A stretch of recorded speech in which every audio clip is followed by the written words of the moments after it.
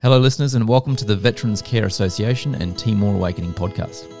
The Timor Awakening program is an 11-day, immersive, holistic and peer-to-peer veterans program that has a singular vision: to promote the health and well-being of veterans and their families. We are currently running programs both domestically on the Gold Coast at St George's Defence Holiday Suites, as well as internationally in Timor-Leste. We use the Timor Awakening programs as an opportunity to sit down with our participants, either one-on-one or in a group setting, and conduct podcast interviews to capture their stories and their lessons learned, providing insights that we can all learn from as we as veterans and wounded healers move through our own journeys and help others do the same. We'll be covering a whole range of topics including defence transition, mental health, relationships, veteran suicide, peer mentoring, PTSD and post-traumatic growth. So whether you're out and about, listening to this at home or driving in your car, we do trust that you'll get a lot out of listening to our participants. Thank you and enjoy.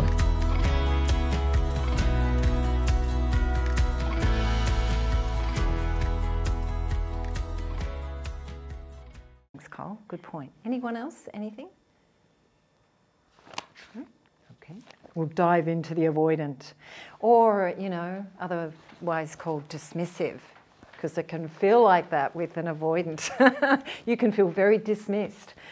The island, known as the island, they're the rock. They're very reliable. They get things done. In a work scenario, for example, they'll get stuff done. They'll spearhead a project. And they're not necessarily so great as conforming, because they're super independent, but they're often very highly successful at what they do because they tend to be very work focused, because work is safe. It's much safer than relationships. So, as an avoidant, if you've been in relationships or you've got friends, sometimes they might complain how you're never available, you're always working. Maybe you've heard that before, some of you. So two reasons that you may have, or is it two? Could be more than two. Few reasons you might have developed an avoidant attachment style are that there was consistent emotional neglect. Now, either because that's all your own parents didn't know how to connect emotionally, or, they were pretty dysfunctional themselves. There's also, and it could be because that's what was modelled for you. So there's some families where, we don't do emotion in this family. I came from a family like that. There was one emotion and that was happy face. And the rest of it was not very acceptable. So when you learn very young that being sad or being demanding or doing all the stuff that kids do, and they do a range of things, that's not okay, then we're very adaptable. So you go, whoo, that's not good, and I need you, in my life, so I will conform, I will adapt. I will not show my emotions, and I will do happy face. I was great at that. But it's pretty exhausting as well. But then I didn't know any different for a time as well. So the family code, we don't talk about emotions.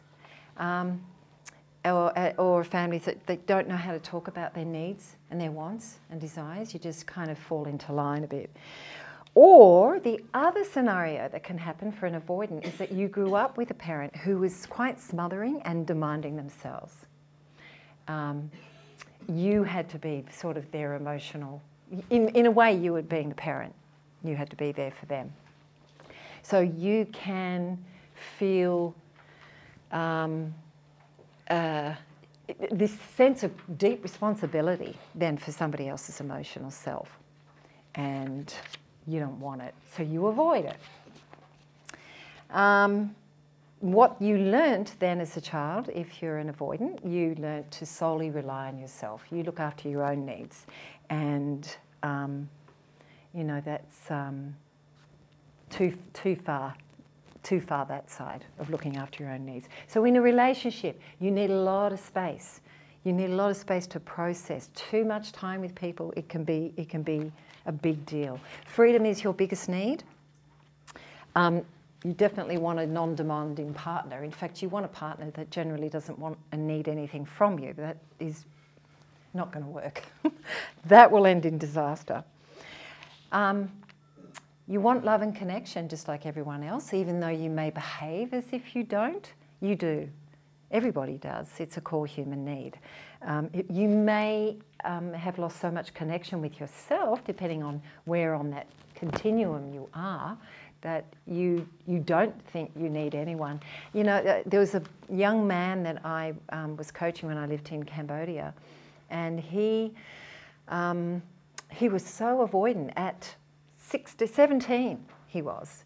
And I said, what do you want for your future? How can, you know, if you project forwards into your future, what do you see? And he said, oh, you know what I really want is I want to live in a big house by myself with cats.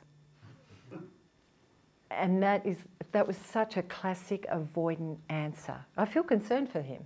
You know, it's going to be very difficult for him because he also, see, underneath all of that is a lot of isolation, a lot of loneliness that goes on.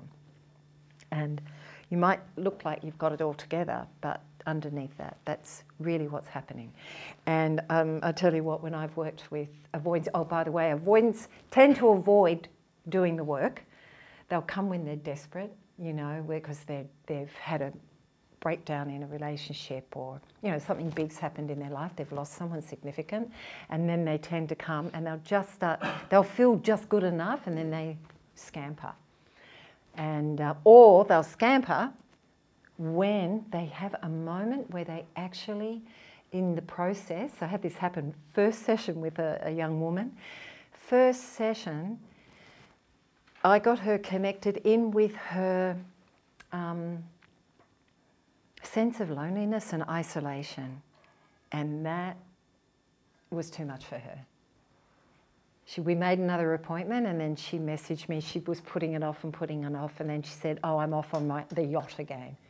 She had the classic sort of avoidant job, was, you know, moving yachts around. So into one harbour, by the way, because avoidants are very charismatic, so you make a lot of friends, you have a great old time, and then whoosh, off you go, sailing off to the next destination. And as soon as she got connected with it, she actually just wanted somewhere to land and stay landed. That freaked her out. So she's probably still sailing. So yeah, and they also would tend to come when I've worked with avoidants, they tend to say, often, not all of them, I'll ask them maybe about their history, and they'll say, oh no, I had a great childhood. Great, everything was great, you know. But their partner's been telling me about how they're never available emotionally, they shut down, they wall them out and things like that. And I think, okay. Ooh. And so you tend to be disconnected, very much so. So in a relationship, your behaviour would be you'll send mixed messages. So if you're in the dating scene, you know, you might start getting involved and engrossed with somebody, and then but then you'll disappear for a bit, and the person doesn't know if you're on or you're off. Are we on or are we off? You know, what's going on? So you can come into the scene and then disappear from the scene. They tend to withdraw when things get too close and too emotional. Like the girl I was just describing, she totally withdrew from me, and I was just a therapist for her, and I just thought, wow, you know, how it must be for her in relationship. My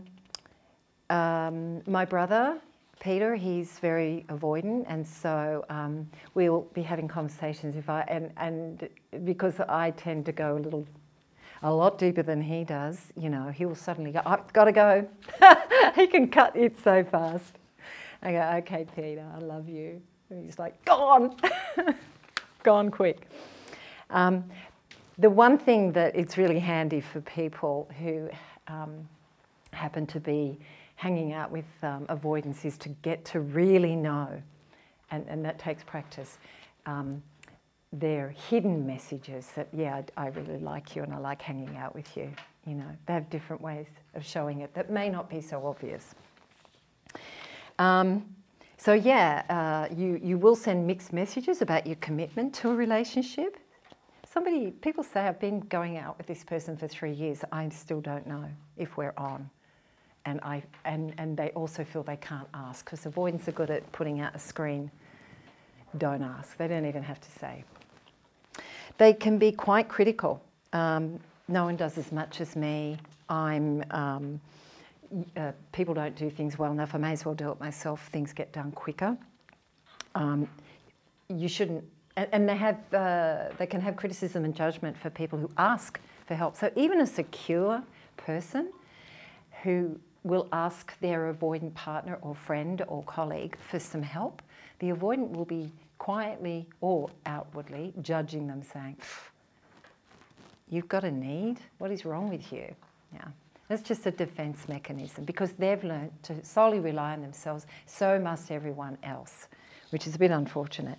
They very much want to be in control, and they're unlikely to open up their private world and thoughts to others, which is really that's tough, the sort of the stoic warrior. Not great, because at some point you need people. We all need people. So the exercise that we'll do with this is,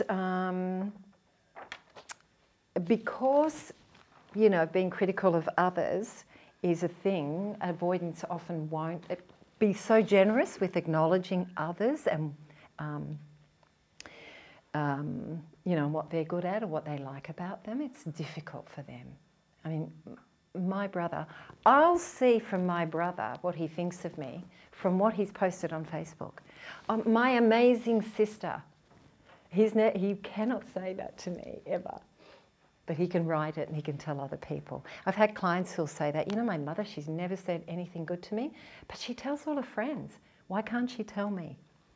So this exercise is that where you are going to share with your buddy there one good thing about someone you know, and make it as personal as possible, rather than they're really smart and I admire their smartness. Well, if you're listening and they stop at that, just say, well, what is it about their smartness that you like? And, it might be something like, well, what I like about that is that they're willing to share their knowledge. They're generous with that.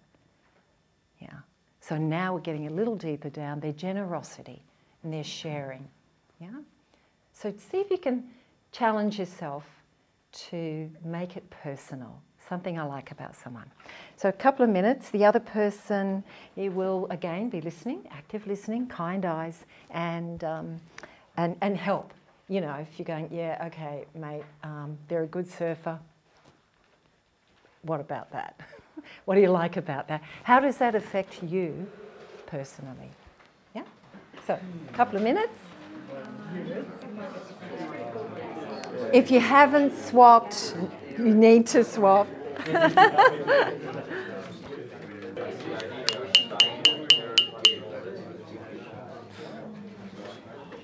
Just finishing up, okay. They have to be quick, I'm sorry, because of our time restraints, but how did you go? And anything anyone wants to share or ask a question about? Here's the moment. Beth, I had a question about just this analysis in general.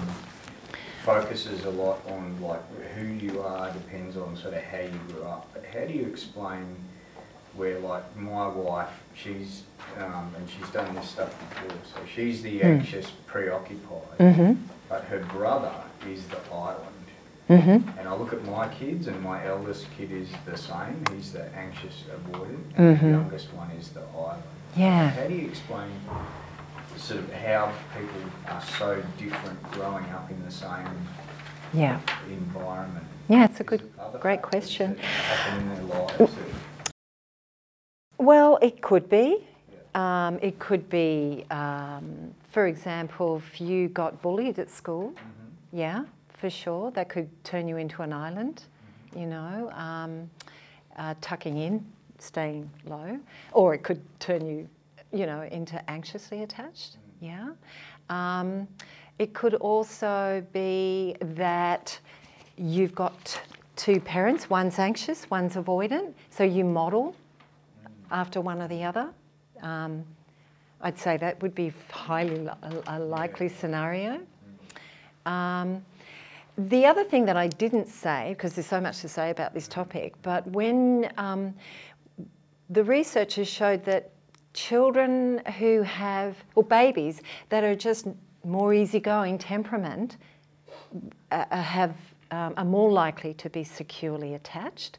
So it can be that, you know, maybe you've had a difficult birth as a child and you're a fussy eater, you've got a lot of colic, blah, blah, blah. You're not settled as a child.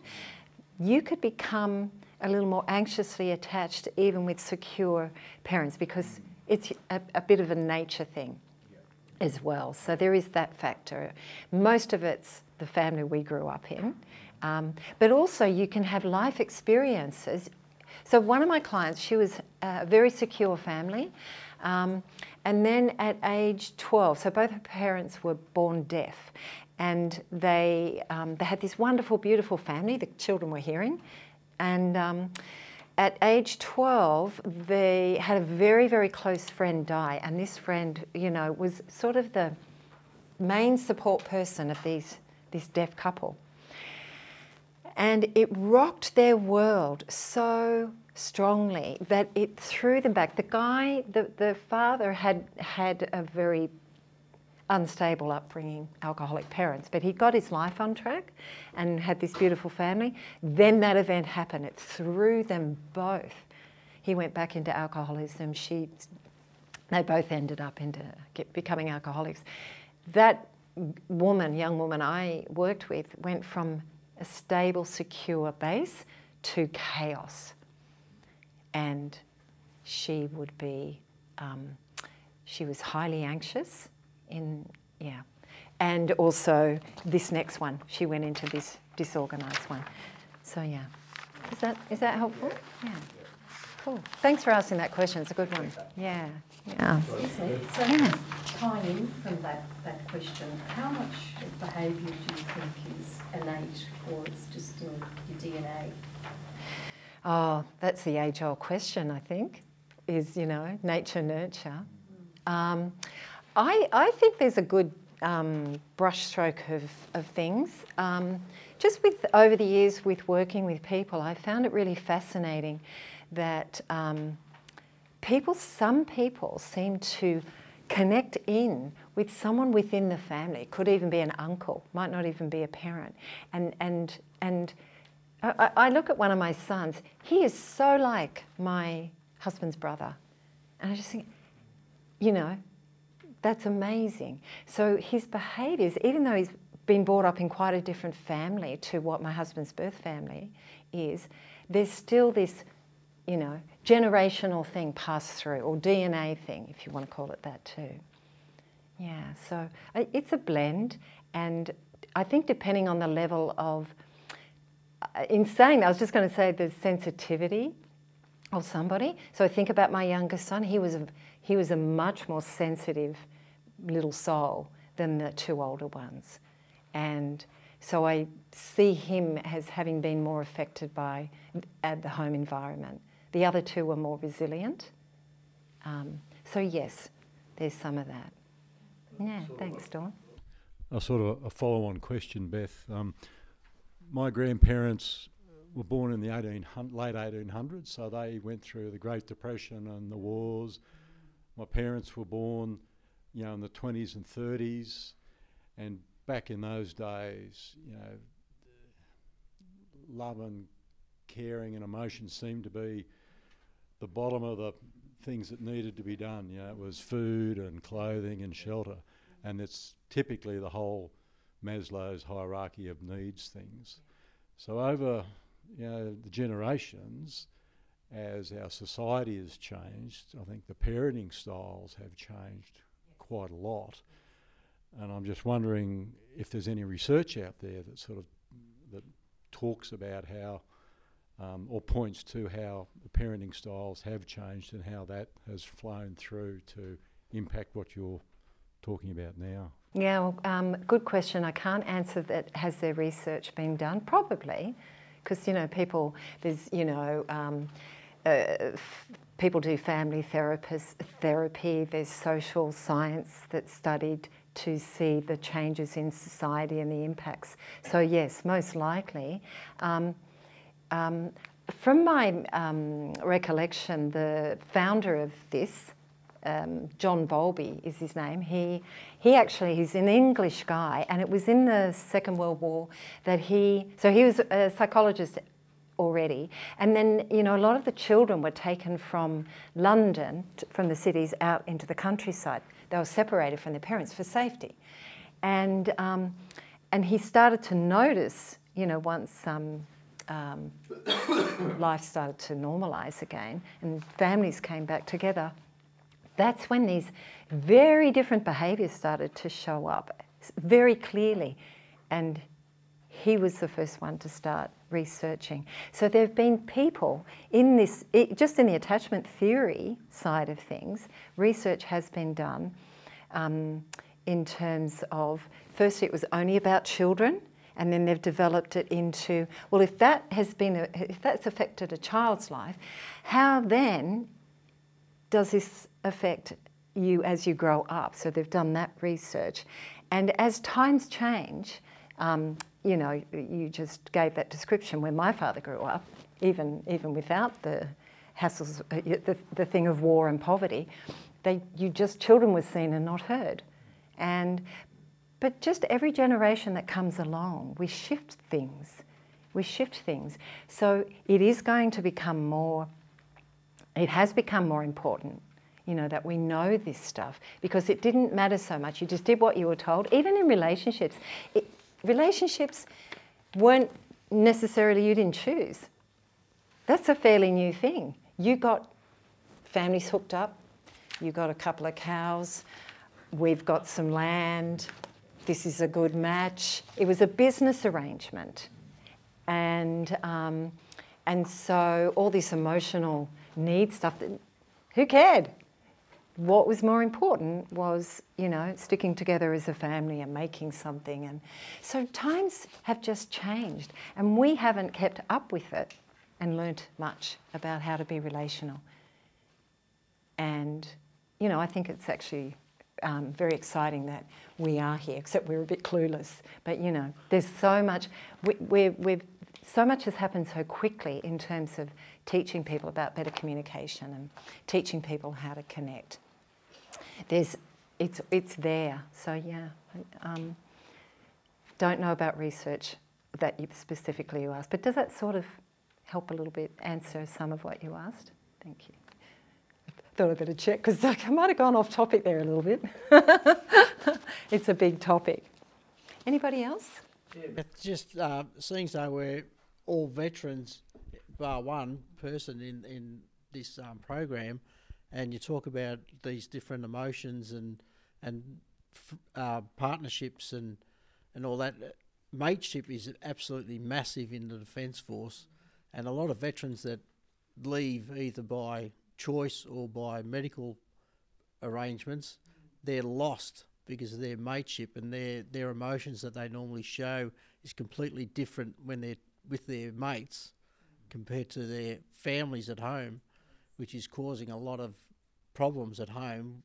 And probably defence is the biggest area where there's a lot of breakup of families because of that area. How as a mentor could we sort of tap or guide people in that right direction, or finding out those emotions that they're actually feeling?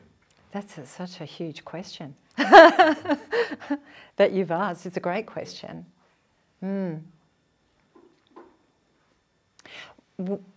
So I would probably have to ask you a few questions, because I'm maybe the second person in the room who's not in the forces, or hasn't been. What is it, as a defence person, what is it that creates that bond that makes you feel safe enough to share? I think it's taught to us from the first time we actually joined the Defence Force, as in your mates are there, they've always got your back. You know, you never leave your mate behind. So, and all the way through your training, you're spending more time probably with them in closer quarters and in difficult situations than you'll ever do with your family. So that I think is where it sort of is the problem in the end, is that they miss that, being that close to their mates. Because even the old veterans now, they can actually get together and talk amongst themselves a lot freer and a lot easier because they're with their mates that they've either served with or they know they've served, whereas they'll go home to their family and just wouldn't even give them any information. Am I fishing for this? I certainly am, because I'm in this situation right now. Yeah. So I mean, I would imagine, so the message is so loud, strong and clear and continuous for all of you in the forces, right? You be there for your mates. They've got your back. They're the one you're going to need, yeah? You've got to trust them. So you're told this message all the time. And so it becomes, I imagine, that's the thing I've learned. Now, you may not have gotten that same message ever before in life, that you can trust and you must trust. Actually, it's life and death. So in many ways, it's life and death, right? So you must do this. But when it comes to relationships, it doesn't have that intensity about it. This is not like life and death. You must trust, you must share. We need to know what's going on between each other, so I know you know where to be when I need you, kind of thing. So I suppose would become a whole learning then of firstly starting to notice the partner or ex-partner or whatever, at home, that how they do have your back, how they do support you. It's just so different. It looks so different. Perhaps you don't notice. And how, working on ways to develop trust with that person, and small, manageable, bite-sized pieces along the way to build trust. And I think the last time I was here, somebody laughed at the end and said, "I reckon most of us in the room are avoidants," and it's understandable. The whole culture would probably make you that way, but perhaps that was already in people anyway before they started. Thank you so much for listening, guys. And if you do have any comments or questions, feel free to reach out to us at support@veteranscare.com.au. And we do, of course, encourage you to share this podcast out to anybody who you feel may benefit from it. Thank you so much, and we look forward to connecting with you on the next podcast. Bye for now.